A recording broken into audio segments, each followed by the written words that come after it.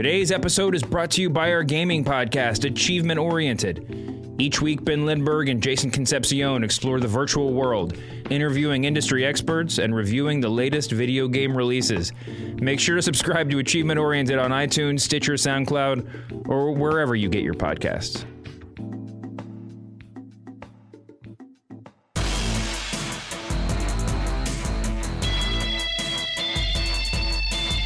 Welcome to the Masked Man Show. WrestleMania is right around the corner, and sitting right next to me is my boss. Your friend. And my friend, and, you know, one of the first mainstream pro wrestling fans out there, man, Bill Simmons. Who beat me? Oh, there are people that beat you. I want to know. Who are they? People will tweet me about all the people that were famous wrestling fans before you, but... No, who in the mainstream media, who, because I always felt like a pariah whenever I brought it up.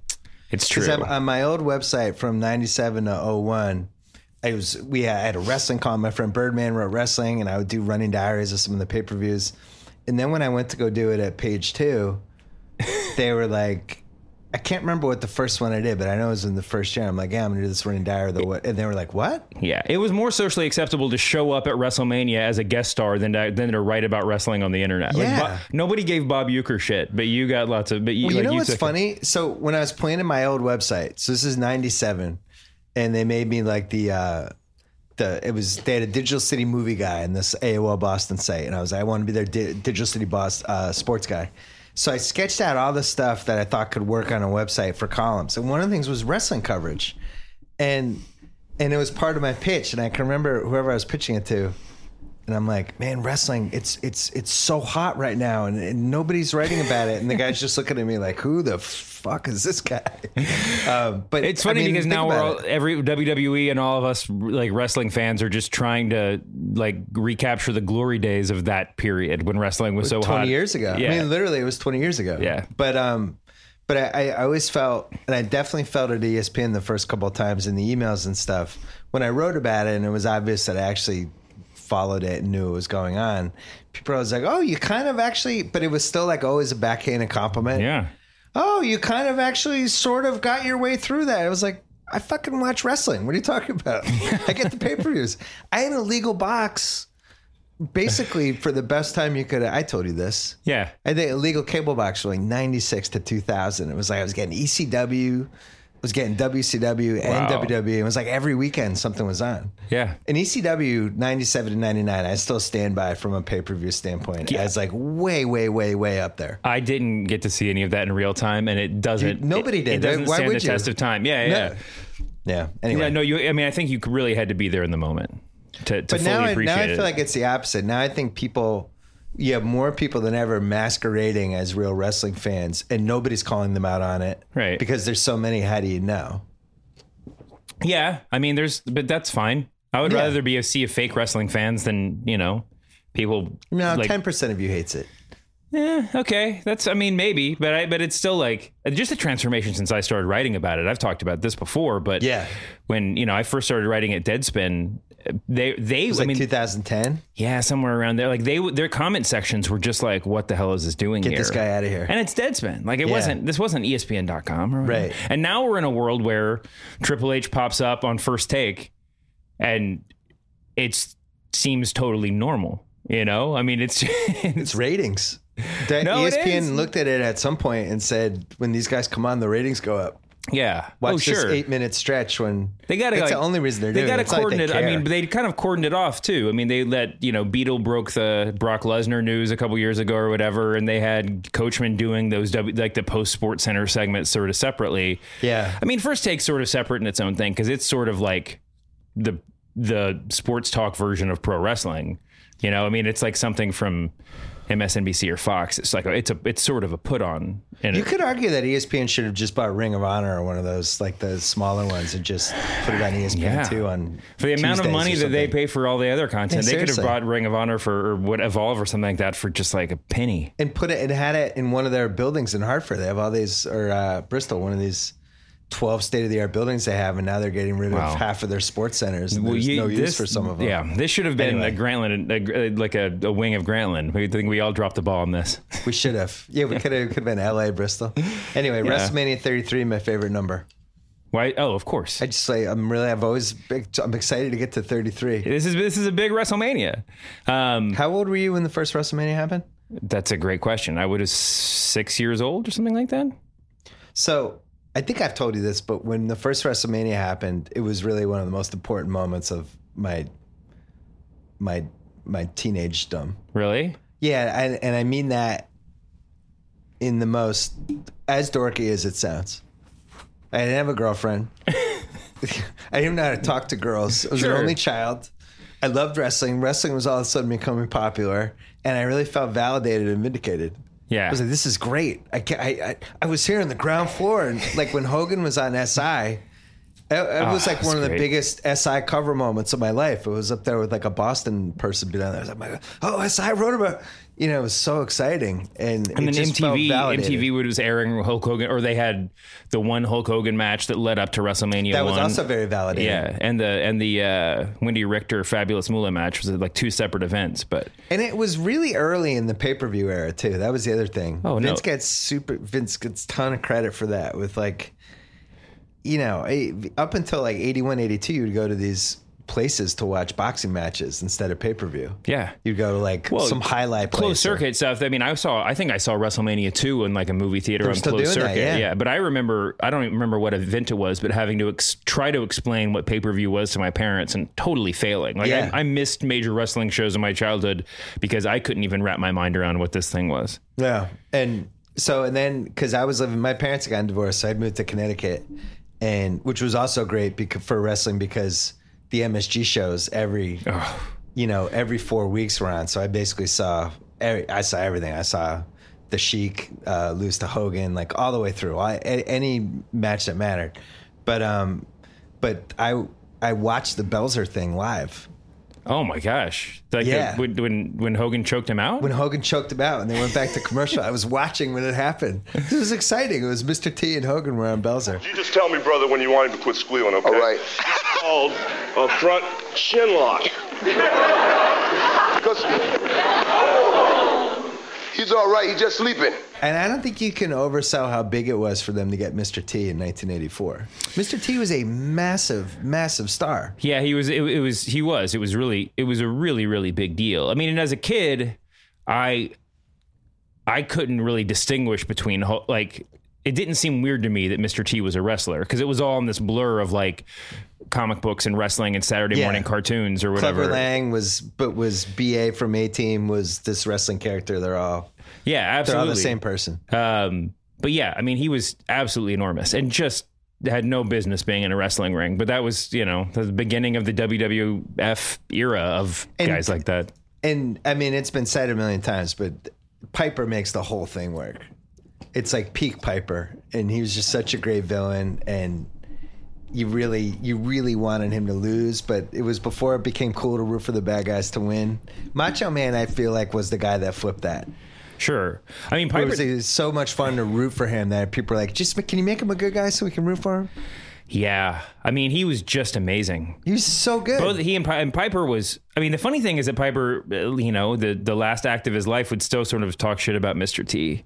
Yeah, he's still upset. He should have just taken credit for making that. I mean, that should have been the proudest moment of his career. And the least proud moment was WrestleMania 2 when they boxed or whatever the hell happened. 10 rounds of boxing. One of the worst. I mean, there's been a lot of... That was officially how it was like promoted. I don't think they went 10 rounds. So. There's been a lot of horrible WrestleMania ideas, but that's up there. It's in the top 12.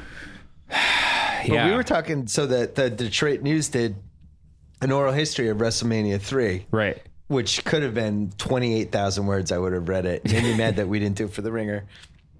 But it got a lot of guys, and it got me...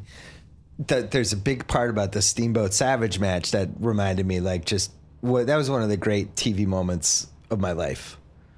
Savage versus Steamboat was even reading about it in the oral history, I was getting excited about how great it was. Yeah, no, it was it's one of the few matches that I go back to on a pretty regular basis. Just watch start to finish. It's that and the Snooker Leap, where wouldn't you say those were the two most important?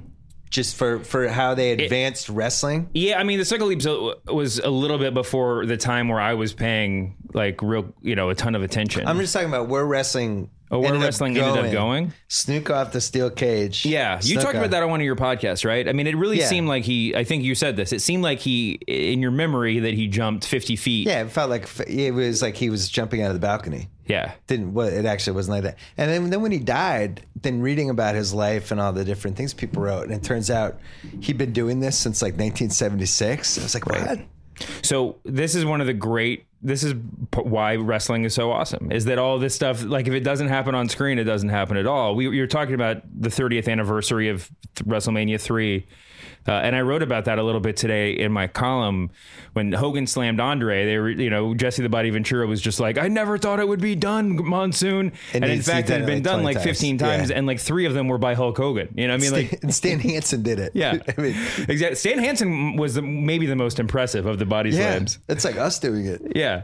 No, it was, he was a huge guy, but he really got him up. I mean, he like did the full turn. A lot of them just were sort of hip tosses.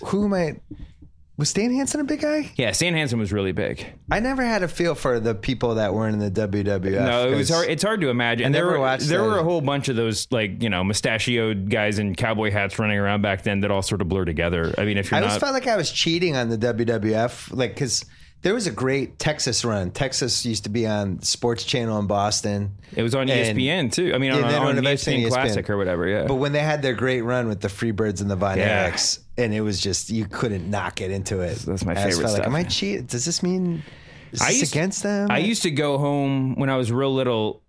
About the time we're talking about, I would go to visit my grandparents in Charlotte, North Carolina, and just every time he turned on the TV, it was Crockett, NWA, and Ric Flair would be yelling on the screen. And I guess that stuff was available on TBS, although I don't think I had watched it up to that point. So I would turn it on, and it just felt like I had, cracked the code to a secret world of wrestling that no one else knew about. But yeah, I mean, you do feel like you're cheating a little bit, but I grew up with Memphis too. So I knew that there was a life outside of WWF, sort of. True. Some good ones went through Memphis. But yeah, I mean, the Hogan's, the Steamboat Savage match that you were talking about before I love that. And I love that. And the Hogan Andre match both have this great, larger than life reputation, where we just the wrestlers themselves love to talk about the real life aspect of it, but but they kayfabe that like it's all fake. Where Hogan will talk about, Andre had to let him slam him, or else if Andre hadn't let him win the match, it never would have happened. But the Steamboat Savage, since it's like the real wrestling match, like it's the flip side where everybody talks about the way they planned it meticulously, like move by move up to it. We didn't know that in 1987. Oh no, of course not. But I love that. I love that the craftsmanship is like the story behind that. What about how Steamboat was still, all these years later, is upset that they didn't have the one extra move of him jumping off the top rope, then getting the 1-2 kick out. It's like he's still 30 years later is not satisfied with it. Oh man, it's one of the greatest. It's the greatest, one of the greatest matches of all time. I was thinking about, so there's this stretch in '87 where Keith Smart hits the game-winning shot to beat Indiana in March Madness. Sure. Bobby Knight's big title, all that stuff. Hagler Leonard. WrestleMania. Right. And then there was one more awesome sports moment. And it's on like a 2-week span. It's all within a 2-week span, but like the Hagler Leonard pay-per-view and the WrestleMania 3 pay-per-view were like the 2 biggest pay-per-views to that point. Oh, yeah. And they were within like a weekend of each other. It was nuts. Wow. I remember WrestleMania 3, it's hard to capture now what it was like the week before the match, but like Andre had never lost. So as far as we knew, I mean, yeah. I had never seen it. It was like, Andre can't lose. He doesn't lose. How do you pin Andre? But knowing that Hogan was probably going to pin Andre, but just not believing that it would happen. Yeah. That to me, I remember that in Savage Steamboat. I don't remember any other match. You couldn't tell me one other match. Even as I was reading that oral history, I'm like, oh, they did that? I just didn't remember. The two just dwarfed everything else. Oh, no. I mean, they were probably the two biggest wrestling matches like up to that point that like in pop culture memory, if not in just general history, It's 2 of the top 10 all time, right? Yeah. Yeah, probably. Would you put Ultimate Warrior beating Hogan. I mean, you can listen. There's stuff. There are a lot of matches that happened before television existed that were huge deals in the day. But just in WrestleMania. I still feel like Hogan Warrior was underrated. It was the Warrior's best match. He actually those two guys should never have had a good match with their styles, and it actually was a pretty compelling match. WrestleMania is always an interesting stage when you talk about planning out a match and like just the staging of a match, because you can just never predict. Some feuds look a lot better on that in a football stadium than they did in a basketball arena or whatever. What was Razor and Michaels, the ladder match in like the second 94? ladder match? Yeah, 94, 95. That's up there. Yeah, and then, it's one of the best matches of all time. So if we're talking about the best Mania, Stone Cold versus Bret Hart, the double turn. Yes. I mean, that's got to be on any list. There's the rarely seen double turn. Yeah. Well, I mean, listen, there's the planned double turn, and then there's the audience mandated double turn, which is what happened with Hogan and The Rock. And, was that was WrestleMania 2, right? When Hogan versus Rock. Oh, that was at WrestleMania. I think you meant at WrestleMania 2. Sometimes I can't remember if they were at SummerSlam or WrestleMania. It's like... it does. Once there's more than 4 pay-per-views a year, it all just sort of... But yeah, I mean, listen, I wrote today that might be what we have in store for Goldberg versus Lesnar, just because the kind of fans that are going to be there are going to be really excited to chant. Everyone's excited to chant Goldberg at first, but I think that the hardcore fans might be Team Lesnar by midway through the match. I'm just not excited about it. Goldberg hasn't shown any inclination that he can have a wrestling match for more than 4 minutes. They have protected him to a point that, like, if this was an NFL quarterback and he just came out and he handed off every time, and they're like, Goldberg, whoa! At some point, you'd be like, well, I'd like to see him throw on third down. Can he throw a deep pass? We haven't seen anything. Well, but you're absolutely right. He's wrestled 5 minutes and 9 seconds. That was my calculation since he came back. In 4 matches. In 3 matches. 3 matches. They're all spears. But it's we know that he has been able to, if not be like a ring general kind of clinician. We've seen him. He's been a wrestler Before. This isn't like Money Mayweather becoming a wrestler 50. Or something. No, but it's come on. Right. No, but this is like if like I'm trying to think if Brady gets hurt and just somehow like Robert Griffin III ends up as your quarterback and he's just handing it off to the running back every time, but you make it to the playoffs, at least in your head you're thinking, well, RG3 can throw the long ball, or it's feasible that he still has that arm, right? I guess. But I agree. This is nuts. This is absolutely nuts. To make a Lesnar match work, Lesnar, in my opinion, since he came back the second time, the only way his matches seem to work is when he just overpowers and demolishes somebody and they take insane amounts of punishment. And Goldberg's not going to do that. He's 50 years old. So what is he going to go? Lesnar's going to suplex him 20 times? Like, that's never happening. They're just going to be like clotheslining each other, and they'll probably take it outside the ring. Yeah. Okay. So there's 2 points of reference for this that I think are really interesting. One is WrestleMania 20, where the match was just a schmoz from the start because the crowd was booing them so loudly because they were both Goldberg and Lesnar fought, but they were both leaving WWE. Is that one of the internet's first great in the arena wrestling moments where the internet just overpowered whatever they intended? The fact that the entire arena knew that their contracts were up is just a mind-boggling thing when you think about it. So that was that was WrestleMania 20. So what year is that? 2000? 2005. Yeah, or whatever. Somewhere in there. Yeah, that makes sense. So there's that. Then there's also, Schilling was talking about this on the podcast a few weeks ago.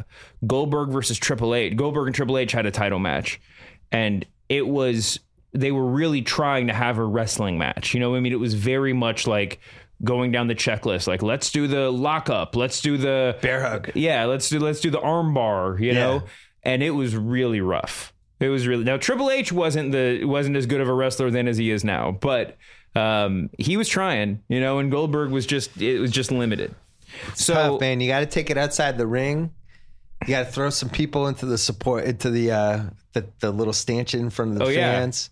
Could throw them in the stairs. You got to reach out, get the object you shouldn't supposed to have. The ref blocks you at the last second. Like, you can get 5-6 minutes out of that. I agree. I think that the real Goldberg, first of all, looks like he's 25 years old. I mean, he's just in incredible physical shape, especially for a 50-year-old man. Except we haven't really seen him take any bumps yet. Not one. I can't quite predict what my reaction is going to be when Lesnar like hits him with a hard German suplex, right? I mean, if he like lands on the back of his neck, I'm probably going to not be looking at the screen. And the other weird thing is Lesnar used to be a much better wrestler than he just kind of became this gimmick. That's exactly which I don't right. understand why he even went in that direction. Well, that's even fun for him. It's more traditional. He's gone into more traditional wrestling style, which is that if you're a monster, you don't do, acrobatic things. You don't, I mean, you're just a monster. You could have more moves than I totally agree. I mean, it'll be, I had Bruce Pritchard on my podcast and asked him about this because he was backstage working at WWE forever.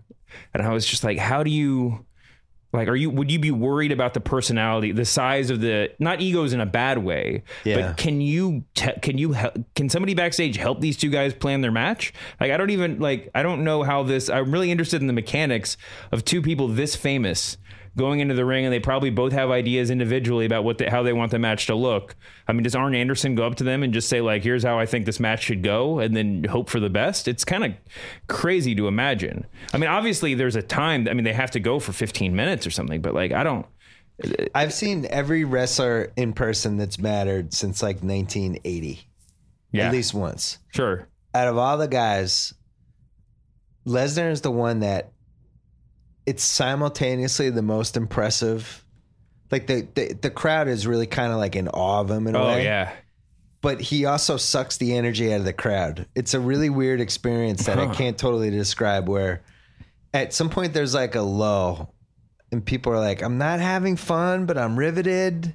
Yeah. And it's not like a traditional, like when like the best guys of the last 10 years, like AJ Styles and CM Punk for a couple years, Shawn Michaels, these guys that could just ignite the crowd for 25 minutes. This is like the opposite. We didn't mention Shawn versus The Undertaker. We were going through your best match. The second one, I think, but yeah, that's tough. That's like Godfather 1 and Godfather 2. I know. It's really incredible. I still feel like Undertaker, out of anyone, had like the best deal of any wrestler. The best like contract or the best gimmick? The best deal / gimmick of just, he never really had to take any bumps. It was always the greatest moment of the other guy's career because of the amount of punishment they took. Sure. Or the bump they took. And it's like, can you remember The Undertaker like really selling anybody? Or be like, wow, The Undertaker got the shit kicked out of him in that match. All he did was kick the shit out of people. His gimmick was to be, a zombie. Like when you could beat the shit out of him and then he would sit up. But that's my point. What a great gimmick. Oh, no, it's really good. You knock him down once and he does the get up thing. And meanwhile, like you have to fall through a 25-foot steel cage and land on thumbtacks. I mean, right. So the impressive thing. I don't think he gave enough is my point. Oh my gosh. This WWE's, the Andre the Giant documentary is canceled when this is getting out. The Undertaker is selfish. That's our new documentary. Well, the most impressive thing about him as a character is that he managed to transcend being an Old West zombie, right? Like he became the most beloved wrestler of all time, despite having it's not a bad gimmick. It was just a really specific gimmick, right? Well, but it gets even weirder than that though, because then he became the American badass. Right, that's where which everybody kind of just now we pretend it didn't happen. Every hardcore wrestling fan that I talk to is like always fantasy books him like making the turn back to the American badass just to acknowledge that it existed. He's got a motorcycle. He's not the Lord of the Dead anymore. He's an American badass. That's terrible. Yeah.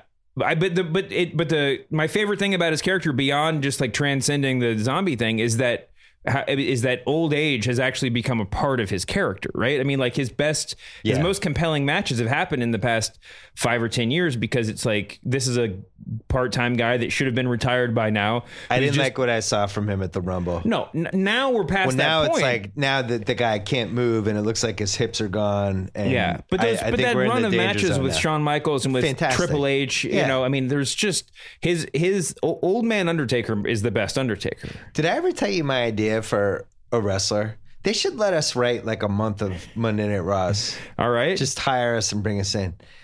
So and maybe this has happened and I just missed it.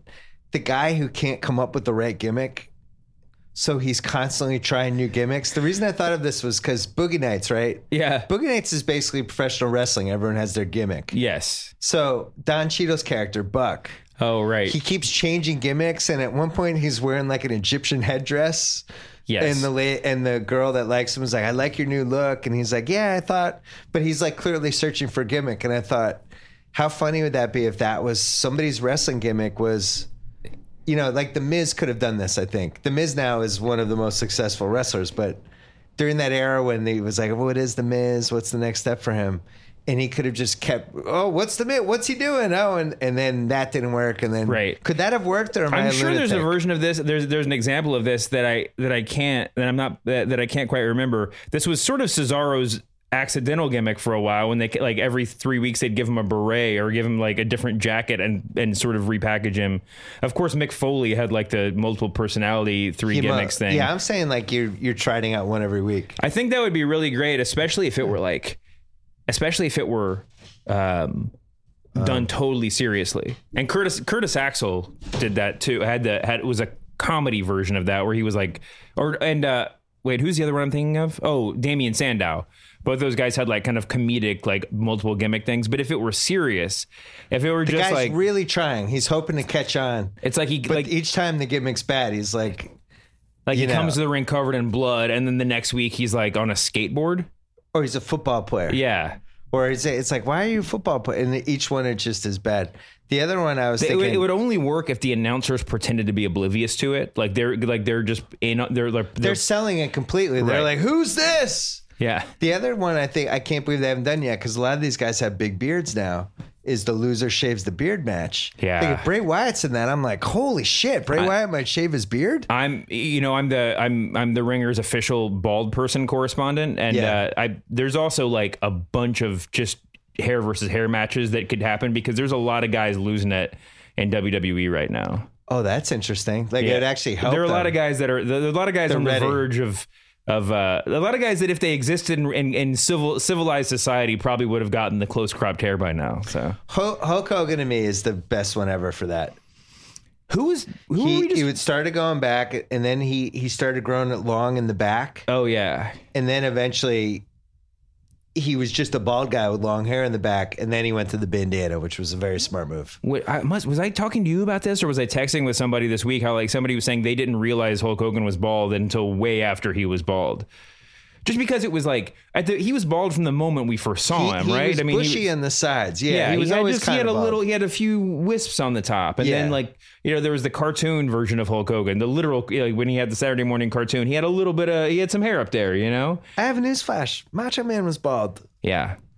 They did he had the LeBron headband before LeBron did. Really big sequined headband did a good job of hiding it. The copious amounts of steroid use probably didn't help these guys with their hairlines either, I'm guessing. No, that's one of the first things that goes. These are bad steroids, yes. These are the old school 80s, 70s, 80s steroids. Well, Macho Man, maybe one of the greatest of all time, definitely in my top three. Was on a lot of stuff. He was not nearly as big as Hulk Hogan, even naturally. They always said it was the guys that weren't that big were the ones that were doing the most steroids because they had to even just to look remotely in the ballpark of some of these dudes. That period where he started wearing pants and a sleeveless shirt to wrestle was apparently because he was trying to have a kid, and so he had to like go off some of the stuff. Oh, that's interesting. Yeah, at least that's the steroids internet rumor. Well, you can see it because they have all the stuff in the library, and the steroids for a while they just made the guys look like they had a lot of water in them. Whatever they do, I'm sure it's nice and sleek. The quintessential moment for me, and there's I forgot what there were a couple of pay-per-views that are really bad, but there was a episode of the A-Team that Hulk Hogan and like all of the baby faces of this moment of WWF were on. And it was like Ricky the Dragon Steamboat and like Corporal Kirshner, which puts it at a certain place in time because he was not around for very long. Yeah. But there's a moment where they all are on screen like beating up some mobsters because, of course, the bad guys are mobsters. And they look like there was like a water pump next to them just inflating them. Yeah. But, I was really excited about that as a kid, man. I mean, my favorite wrestlers were, the Ultimate Warriors and Road Warriors and, Kerry Von Erich, all those guys were just when huge. Hogan Davey was Boy in- Smith. When Hogan was in Rocky 3, I only knew him from the cup of coffee with the WWF. And then he disappeared. And when people disappeared in WWF, you'd be like, the guy's dead. I don't know. Oh, yeah. I definitely wasn't watching him in the the AWA or whatever. He came back from Rocky 3. It's like, oh, my God. Oh, he's Thunderlips? Like, yeah. That was pretty crazy. Yeah. Let's take a quick break. Some people still don't get podcasts. They don't know what's out there. They don't know how to listen to them. But you can help change that with a click. Right now, think of somebody you care about. What podcast would they really love? Got it? Now do it. Hit the share button on the bottom left of your screen. And if they don't know how to listen, offer to show them how. Tell us what you'd recommend with the hashtag Tripod. That's TRYPOD. Thanks for spreading the word. What is the signature match? Each WrestleMania has the one match. I think. What is it for this one? I think there's a couple of contenders for this. Okay. And I think Kevin Owens versus Chris Jericho has some potential just because Kevin Owens is in the right place in his career arc, right? I think Chris Jericho he lost so many times, though. Yeah, no. Why did they make him lose so many times? The WWE sells people by just having them get pinned once a week. Heels have a rough go of it if you want to take win-loss record seriously, or like I love win-loss record. I think we should go advanced metrics. I totally agree, man. Kevin Owens' PR is great, and his win expectancy it's terrible. Yeah. Heels in WWE have a really tough go of it. I mean, if we're just talking like the top tier matches, I mean, like Austin Aries and Neville, I'm sure we'll find a way to have a 5-star match in like 8.5 minutes or something. But I think Owens versus Jericho has an outside shot. I think Randy Orton versus Bray Wyatt, just because, Bray Wyatt's already talking it up, like they're going to be an impossible act to follow. But also, this is a title match; they're going to get time. And both of them are very, very talented. Now, I don't think that's going to be Savage Steamboat. I'm going to hurt your feelings. I don't want to spend 30 minutes on a Bray Wyatt match. Well, I know the wrestling. I know it's not going to be 30 minutes, but I'm just saying, like, he's never really totally clicked for me. And I don't know if I'm in the minority, or I know he's technically a great wrestler. It's a good gimmick, very distinct. I can't say I'm ever like, oh man, I really enjoy Bray Wyatt. I think Does that make sense? I think for one, the demographic is more like, Ben Simmons than Bill Simmons, right? I mean, like, you wouldn't love The Undertaker if he debuted. Well, nobody would if he debuted today. But no, I mean, I love Bray Wyatt. I'm an unabashed fan. And just for the record, the demographic for Ben Simmons is Enzo Amore. Yeah. Just if we're being perfectly candid, he thinks Enzo Amore should have all the titles. I can't say that I disagree. Listen, I think that WWE, that now is the moment for Bray. And you might be right about him. They've really been protecting him in the ring over his entire career. But I don't like it. But I think that it's my hottest take of the podcast. Listen, that is a hot take. I don't like it. I just think that they're going to be given time and opportunity because WWE knows that there are a lot of people who agree with you about Bray Wyatt. So I think that this is going to be a moment. You have to be interested in reaching the brass ring to actually to get it, and then this is going to be one of those moments. So here's one of the things with Bray Wyatt. I really want you to think about this. He's kind of gross. Like, he's sweaty and he's hairy and he's like, I'm always watching. I'm always thinking like he's got to just have terrible BO. And so who are the gross wrestlers that have really ascended to the top other than Mick Foley? You mean guys that you probably wouldn't want to sit next to on a bus ride after an event? It's just that the grosser wrestlers never seem to have the big at the top arc. I don't know, man. I mean, I'm sure that you can't think of one. Well, I mean, I wouldn't want to like sit next to Andre the Giant on a bus ride after an event. Never won the title. Well, no, he's just. I don't know. I think like there's a reason they love Roman Reigns. Roman Reigns clicks all the boxes. So the other. I mean, all the other people. It's a visual medium is my point. I think you're right. I think you can. By the way, I'm not hurt if you disagree with me. You can say you're dead wrong. I actually, outside of wrestling, I believe that like attractive professional athletes are better. So I'm not even saying attractive. I'm saying like there's certain like if he's on TV and my wife is watching with me and my son, oh, she would be like, that guy's gross. Yeah. Why is he doing a crab walk upside down? And I think it's great. Yeah, that's the thing. I think he's for the wrestling smarts. I don't know if he has that. the mass appeal. If you give him the title, I don't see it. Well, we'll find out. He has the title. He has the title. He just has the SmackDown title. The title coming out of WrestleMania. Yeah, like if he has the big bump. Yeah. Well, I think that the other matches that you have to look at are, I mean, the three are Undertaker, Roman Reigns, which is not going to be a 5-star classic, but this could be a moment for Roman Reigns, and it could be the Undertaker's last match. So, I'm the most excited for that. Seth Rollins versus Triple H weirdly, Seth Rollins versus Triple H might be the highest. If we had like a kayfabe metric for just work rate, that might be the highest level match. We don't even know if Seth Rollins is healthy though.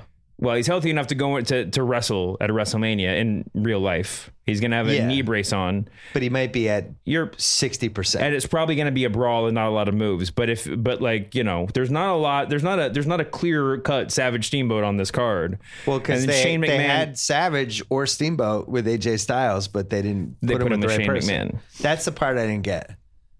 That was the decision I did not like. Of all, in my column this week, I ranked all these big matches, or didn't rank them, but I asked whether or not we would remember this match, right? If this is going to be something that stands the test of time.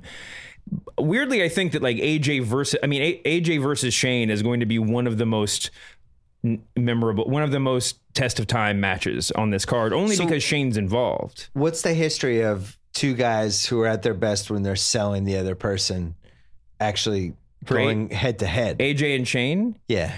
Well, I mean, Shane takes a lot of big bumps, but he's not. Well, that's what I mean. Shane's gimmick as a wrestler is that, oh my God, I can't believe he took that bump. And AJ Styles' job is to sell other people. He's great at it. But he's I think he's the best guy. But I'm saying AJ Styles' job is just to have incredible matches. I mean, he had a legitimately good match with James Ellsworth, right? I mean, he's done. That's the thing. But I'm saying, I think maybe I'm not explaining the concept of selling right. AJ Styles could bring the best possible match out of whoever he's with, right? So that's like Michaels was like that. Yeah. You go through the Macho Man was like that. You go through the history, the guys who could always consistently pull out the best match out of the other guy. Right. How do you pull a great match out of Shane McMahon, whose his only specialty is to really take bumps? I think that's one of the great questions going into WrestleMania. That's why I think it's a waste of AJ Styles. I'm not. Listen, here's what I would have done. There's a lot of, if you want to rank waste that way, this WrestleMania every year is a disappointment, right? I mean, but I agree. I would have wanted AJ Styles with Lesnar. To me, it's like, can he pull a great match out of Lesnar? That's what I would have wanted to see. But that's more of like a personality question, right? Because Lesnar can have a great match. The question is whether or not he's motivated. When was the last time it happened? Well, I guess that's true. Certainly not. I mean, Brock Lesnar versus Dean Ambrose didn't do any favors for Dean Ambrose or Brock Lesnar. Or AJ Styles Goldberg. But is that better than AJ Styles Shane? I'll say this. I can say with confidence that that AJ versus Shane will be a more memorable match than AJ versus Goldberg will have been, if only because I think you're right. WWE will still be talking about Shane McMahon in 10 years. Well, Shane will clearly do something completely insane during the match, and that's. It's only a question of what he's going to jump off of, not if or when. Can I give you my tiny wish list for WrestleMania? Yes. And Enzo and Big Cass are fighting, right? Yeah, they're in the tag match. They're in the tag match. There's a 3-way match between them and Cesaro and Sheamus and the Club. The Club has the titles now. It's time for Enzo and Cass to split up. It's time. It's time to lay the seeds for SummerSlam. Yeah. It's time for you screwed up the ending, the stare down. What's wrong? What's up with these guys? Like, lay the seeds. Big Cass is ready for a run.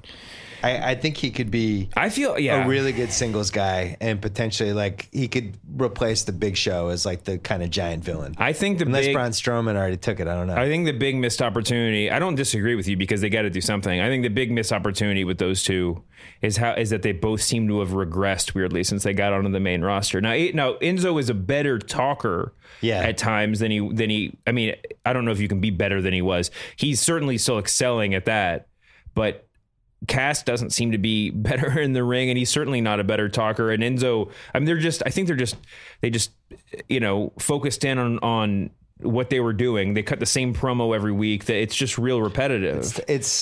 I mean, there's lessons from Road Dogg and Badass Billy Gunn, right?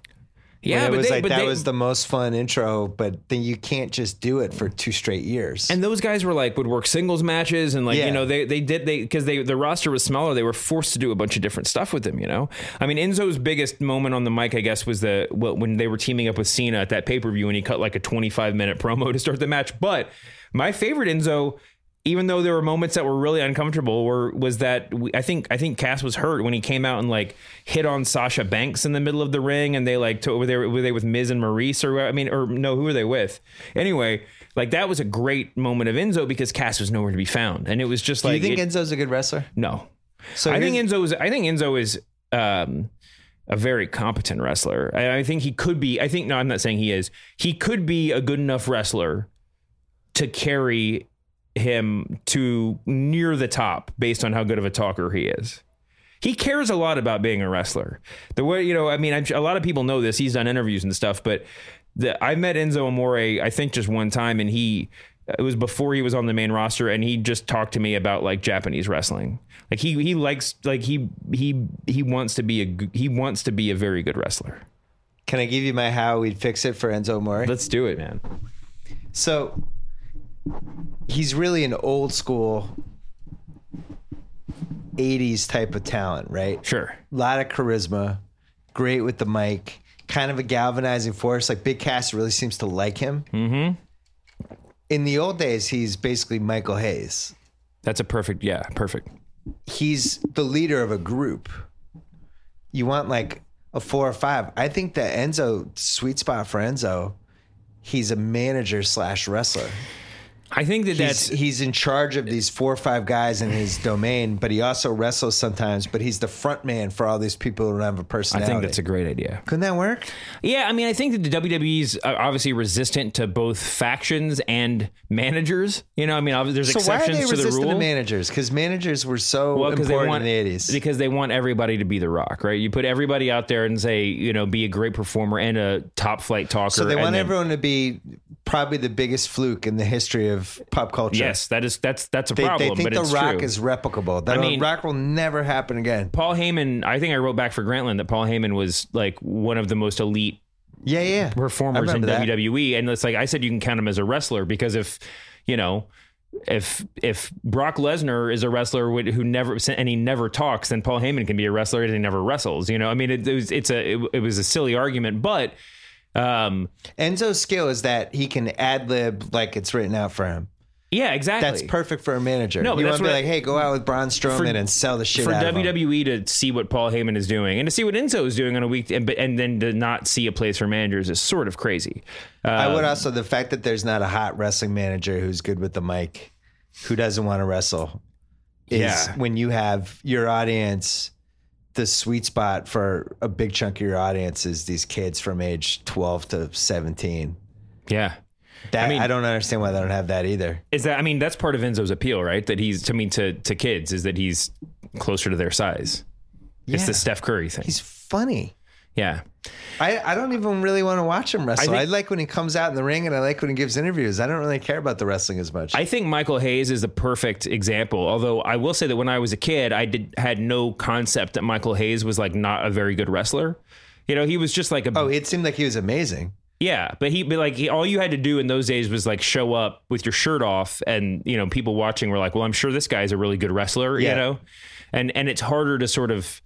For some reason, the line between wrestler or non-wrestler is more solid these days. I don't know why that is. Part of it's because of the way WWE has decided to put it together. Well, you would think with all the programming they have, if you're ever going to experiment, it'd be right now when you have 5 hours of live TV every week and you're doing a pay-per-view every 4 weeks, basically. Yeah. Maybe spend 1 month experimenting with somebody as a manager. It's really, maybe we could be managers. You could definitely be a manager. What wrestler needs a manager the most? What wrestler would go jump a level? Like Braun Strowman's doing really well, but I feel like with the right manager, he could be the number one. He's on the upswing. I mean, listen, they tried and failed with putting Paul Heyman with Cesaro and with Curtis Axel, but part of that's just you're not committing to it. It's like, but Cesaro is the one that you would say, like, if he just had somebody talking for him, he could be the champion. And yet he's given a couple of the most interesting interviews anyone's given when he kind of seems like he's going off the script. On some level, I think we're all still... We all still have a desire for our wrestlers to talk like Macho Man Randy Savage, and it's hard to take anyone seriously that does it. Yeah. I think that's Seth Rollins' problem. You know, I think that like at least as a baby face is that he starts talking and you're just like, this guy's bugging me. Like I agree with him, but come on, you know. Roman Reigns has gotten very good at drawing out his sentences. Like he remember when they kind of gave him the mic too soon and he fell apart that time on Monday Night Raw. Yeah. He's better now. He's a lot better. This past Monday, he cut a straight heel promo on The Undertaker, and it was the best thing he's ever done. I root for Roman Reigns. I'm still all in. If you want to talk I still have my Roman Empire t-shirt. If you want to fantasy book managers, the best thing they could do with Roman Reigns, I think I've said this before, but the best thing they could do is just have Vince McMahon come out and be his full-time manager and have the entire thing be Vince wants him to be the next champion. Like Vince wants him to be the face of the company and have him be at odds with Stephanie and Triple H, you know, just have it be like, this is just Vince like rubbing baby oil on his shoulders, you know, just like Vince just like just cheering for him. Jim Cunningham likes that idea. I can't believe they haven't created a character called Vince McMahon III. And it could be a fake McMahon, but we wouldn't know. And it was like, it's Vince's illegitimate child from the 80s. He's here now to claim the empire. Well, they tried to do that with Ken Kennedy, and then he got suspended or whatever. So they made Hornswoggle Vince's illegitimate son. When did that happen? I don't even know. I think I must have missed that year. Can we do our quick annual complaint about that? The show's way too long. I can't. I complain about it all the time. Were there going to be 5 hours this year? It's 5 hours. I think they said they're cutting back on the number of pay-per-views after WrestleMania. I don't know if that's true or not. I hate when people complain when they get to go to stuff and have good seats. Yeah. And I have a good time at every WrestleMania. Oh, you're just talking about the length of WrestleMania. Yeah. Oh, I thought you meant the number of hours a week of programming. No. Well, that's a whole other issue. To do anything for 5 hours, like think about that. Like a flight from LA to Boston is 6 hours. Yeah. It's a cross-country flight where you have to go, oh, man, I got to fly back to the East Coast. Oh, shit. WrestleMania is as long as a cross-country flight. Yeah, I don't understand how did we get here? Who wants this? They need to do it in 2 nights. I mean, I think I said that a long time ago, but they just split it up, you know? I mean, that'll make WrestleMania seem bigger. Just split it up in 2 nights. Do 2 nights and have a cross between NXT and WrestleMania on Saturday night? I don't think there's any reason not to combine NXT onto the main roster, because even if they're opening both shows, like that's like, let that be the warm-up act and let those are the hardcore fans. They're going to be there in their seats anyway, probably. Or you could do NXT on Friday and just do WrestleMania on Saturday and Sunday, or you know, and do the Hall of Fame some afternoon. It doesn't matter. Or just go 24 straight hours and just never ends. Well, I mean, that would be that would be another cool way to do it, is just to say that like WrestleMania is going to last for 12 hours, but we're just going to have a match at the top of every hour, you know, so you can like go run an errand and come back or something. People in the audience are they're running out of water. They're peeing on themselves. They probably learn a lot from viewing metrics or whatever. But if like, you know, if they said that Kevin Owens versus Chris Jericho starts at 4:00 and then Roman Reigns versus Undertaker is at 5, and like 4:00, like everybody just went to get a sandwich, like that would suck for Owens and Jericho, but at least like WWE would know, you know. And when did they do the terrible Hall of Fame night that everyone gives awful speeches? It's Friday now. I mean, and that's one that talk about 6 hours long. I mean, that the Hall of Fame, the Hall of Fame runs like as long as they can talk. It's a bad idea giving old washed up wrestlers an open mic. The craziest thing. That's the worst idea you could have in entertainment. If you or I decided to put on WrestleMania and we had an unlimited budget and we could hire who we wanted and all the wrestlers in the world were available, it would be the biggest piece of shit ever, because we're not Vince McMahon, right? Like he is so good at running a show, or WWE is so good at running the show that they run. It's unbelievable. The fact that the people with that sort of management skills cannot get an employee to stop talking after 5 minutes at the Hall of Fame is insane. They should just Like they help them write the scripts, and they're all 20 minutes long. They should each time Goldberg should come out and just clothesline them at the 5-minute mark. They had Kane come out for Mr. T, but that was, I mean, they just don't have the balls to do it. Would you have a Legends card on Friday? That's a really interesting question. There was a long time. Too much Randy the Ram. There was a long time where I would have said yes, but it's not like these legends are jumping off cages or anything. Like you can do, and the most interesting thing to me is that as much as people complain about it, you know, I was saying before, old Undertaker is the best Undertaker, right? Triple H is legitimately a better wrestler in his since he shaved his head than he was in his heyday. It's very interesting. You wouldn't want to see Razor Ramon stumbling around the ring against. No, I think you got to be really specific. Also, though, I think that like if they started, it's sort of like the PGA Tour. It's like old people used to look different 15 years ago. You know what I mean? Like that, like Arnold Palmer with like gray hair in his gut. And like, it was like, he was an old man. Yeah. Like Tiger Woods is going to be playing on like what's it called? I mean, going to be playing at like his senior tour. His back's messed up, but he'll like, be fine. If he was playing at 60 years old, he would look like Tiger Woods, you know, like everybody looks different. So it's one thing now to imagine like, yeah, Ricky the Dragon Steamboat could go, but like in 15 years from now, John Cena is going to look exactly the same. So he could wrestle on the Legends Night. Yeah, you're right. He'll have the same haircut.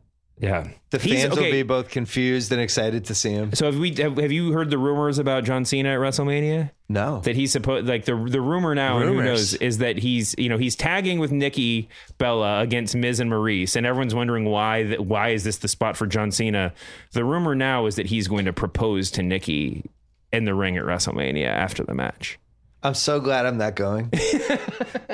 That sounds horrible. I don't think there's nobody in my life I'd want to see propose to whoever they want to get married to. Like, great. Just there have been some great proposals. Macho Man, you weren't a fan of Macho Man proposing to Miss Elizabeth? Well, that was different. I did love that. And it was nice to see them put all their domestic violence baggage behind them. They were already, I think they were already divorced at that point in real life. Oh, man. I mean, she was... I take it back. I said the Snuka cage leap and Savage Steamboat. Yeah. I think Miss Elizabeth, it's the top three. Miss Elizabeth changed the game for the women just weren't involved. Yeah. It was like the Fabulous Moolah. And it was like, wait, there's a good looking woman in a wrestling match. Oh my God. It was like life altering. Well, there was some beauty. Yeah. I mean, that was a really weird moment for women in WWF in general. There was, I mean, it was the sort of the post Moolah Wendy Richter. I mean, I guess when they let Wendy Richter go, that changed that basically changed women's wrestling until three years ago. Yeah. I mean, it was, it was like the Vanna White approach of just, they were, yeah. What is it? What you know, we have unfortunately, I think just for perception purposes, both of the women's matches at WrestleMania are just sort of multi-person match. Like the SmackDown one is like every woman who's on the roster, and on Raw it's Charlotte, Sasha, Bayley, and Nia Jax are all in the ring at the same time. Feels like they screwed up the women's division when they split them up. There wasn't enough talent. That's definitely true. It would be like if the NBA was like, we're creating a second NBA. With 30 teams in each league, and you only had 15 teams. Doesn't make sense. Yeah. Put everyone on the... First of all, it would have been a good way to brand SmackDown anyway, make it the women's division. Yeah, I think it was just a competing perception issues that they didn't want to make it look like they were demoting the women's division to one show when the men were on both shows, and they didn't want to put them off on their own show. Who were they worried about offending? I think they have a lot. I mean, it's a lot of PR questions. I think that women's division's a mess, which is weird because the talent's never been better. Well, Sasha and Charlotte have had one of the great years of in any feud. Charlotte's great. I mean, they've never had a better anchor for the division who can just wrestle all types of people. But it's going to be interesting to see where they go out of here. Well, does Ben appreciate the women just like he does the men? No, Ben appreciate pretty. I got to be honest, they're in danger of losing Ben. My son's now 9. Yeah. So now it's to the stage where he's either going to grow out of it, move on, or stay. And it's like, you know, when he really got into it, he loved Daniel Bryan. Who else was in there? Was one of the John Cena. I mean, back then he loved John Cena, but everyone grows out of John Cena when they hit 9 or 10. But they need like that hook, CM Punk type. Yeah, They don't really have it. He likes AJ Styles a lot, but it's not like. Well, he hasn't. Your mistake was taking him to see MMA. Now he's seen the real thing. I shouldn't have done that. I shouldn't have done that. It probably doesn't help the abuse that you take in the house either. I shouldn't have done that. He's really into horror movies right now, and that's heard on wrestling. He likes movies where something's wrong with the house. That's his new thing. Something's going on in the attic. That's incredible. Yeah. So if the WWE can work that into anything, what's going to be the worst match, by the way, before we go? Oh man, what's the stinker? Here's the thing. There's a lot of potential for a number of these matches to be terrible. I think that there's not the John Cena and Nikki versus Miz and Maurice has the potential just to be just so silly, but the expectations for that are sort of minimal. I think that the one with the biggest downside is Goldberg versus Lesnar, because what we know is that gonna be last. Yeah. Oh yeah. 100% Universal title, the two biggest names in the card. That I think that they're going to book it. They're going to map the whole thing out. I think they're going to be really careful with it. But if you want to go off of, careers and track records and everything else, they had the worst match in Wrestle. They had the most ridiculous, the most loudly booed match in WrestleMania history. And since then they've had 35 seconds of interactions. Came back, everyone got upset about it. This is the Royal Rumble. I mean, it was WrestleMania 30 when Daniel Bryan eventually won the title. Yeah. They had to put him in there to make up for it. Yeah. But yeah, Batista was a real problem. But it's the same. It's the Roman Reigns issue. It's every time the diehard fans think that they can see what Vince McMahon is thinking, then they reject it.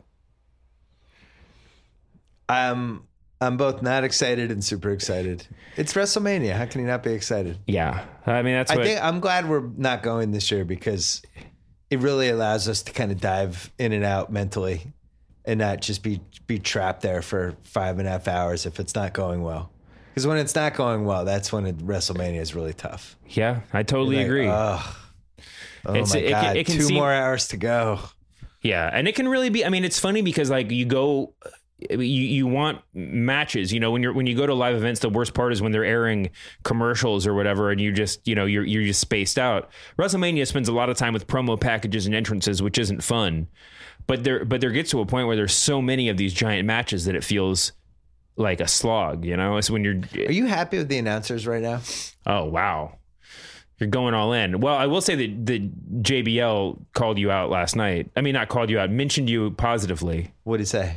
So there was some mention of Andre the Giant. He was like, Bill Simmons needs to use that in his documentary on HBO. I'm just asking, are you happy? Do they they don't have a star announcer right now?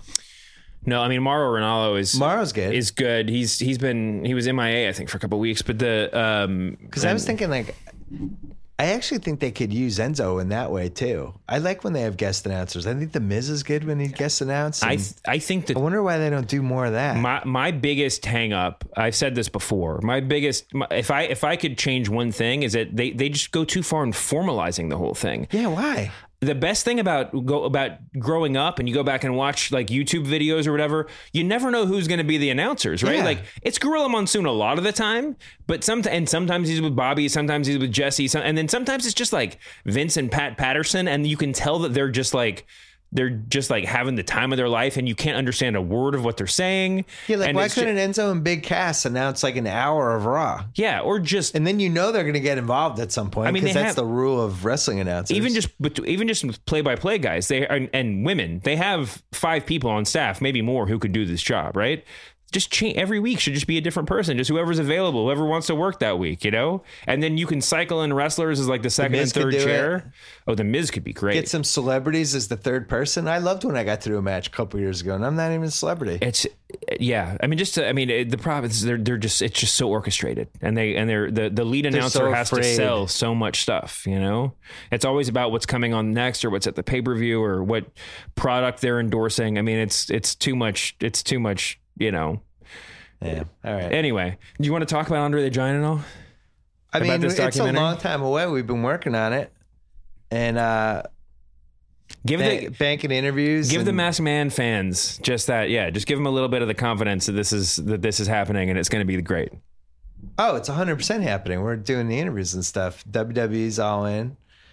The most fascinating thing we've learned, I don't mind giving this away, is, we always talk about, is there a WWE Hall of Fame or not? Or when is that coming? Could they do it? Yeah. So they have this warehouse where it's like everything, the history of WWE is in this gigantic warehouse. Yeah. And Jason, the director, was in there like looking for Andre the Giant stuff. They had a guide, they brought him around, and it's like, just have a box and it's like Andre the Giant's trunks. And it's like, here's Andre the Giant's socks. And then it's like, over here, there's the ring post when Snuka's head hit it. Like, they have everything. I don't know if they have like the coconuts that Piper smashed against Snuka, but like, it's the entire history of the WWE, and just that's when you realize like the totality of how cool this could be, and just how much history they have now. You're talking, even post Bruno Sammartino, you're talking 40 years of history just in 77.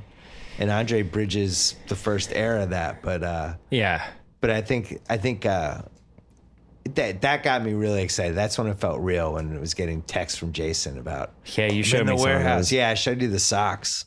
It's really incredible. Andre's socks were like as big as a 10-year-old boy. Yeah.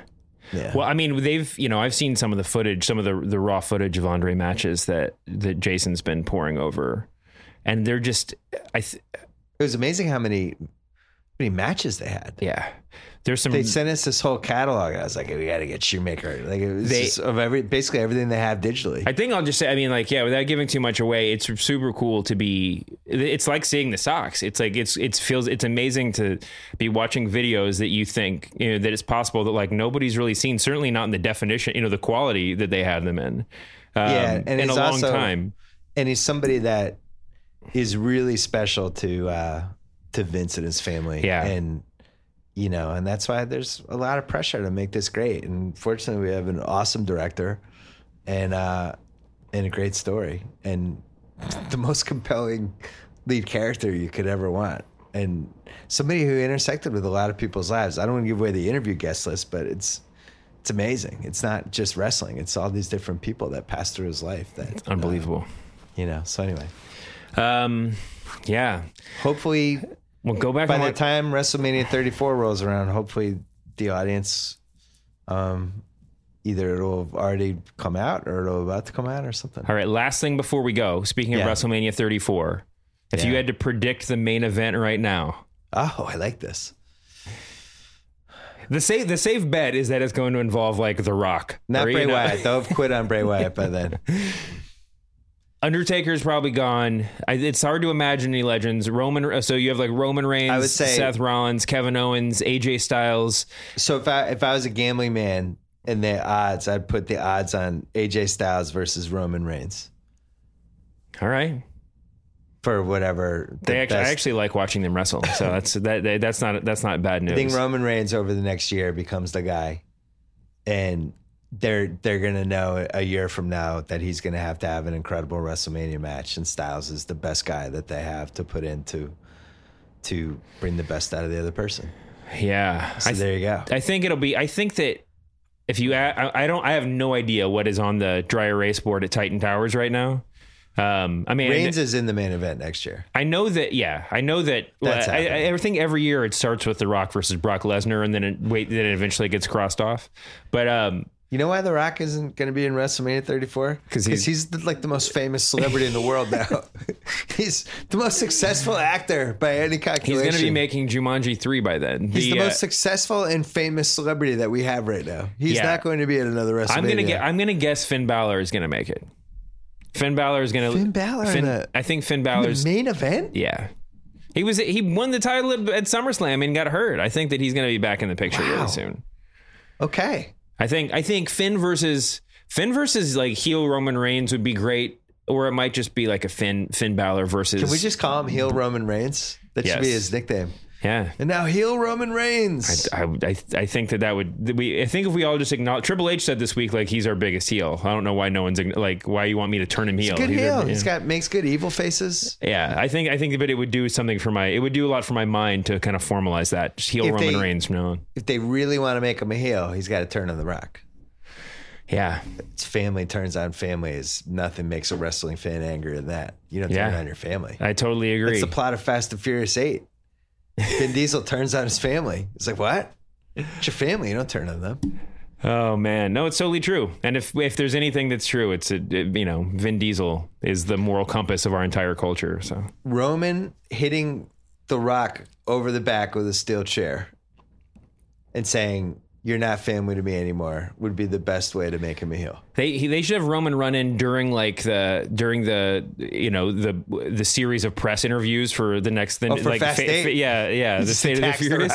He's just sitting. God, what's happening? Sitting in a chair next to Vin Diesel, giving like an Access Hollywood interview or something, and Roman Reigns just brutalizes Vin Diesel him. might do that to The Rock.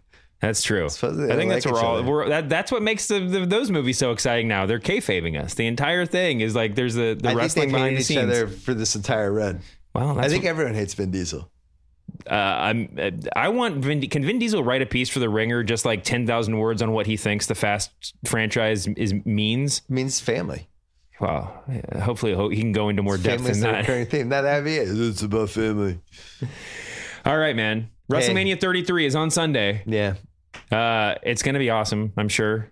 What did they charge it? $79.99? No, it's on the WWE Network. It's yeah, you're right. $9.99 what do they a charge month for the layman who don't have the WWE Network? I have no idea. I don't know if anyone even does that anymore. $75, right? Is there any way that you would like when you Google like pay-per-view WrestleMania? Don't you think the first thing that comes up is an ad for the WWE Network at this point?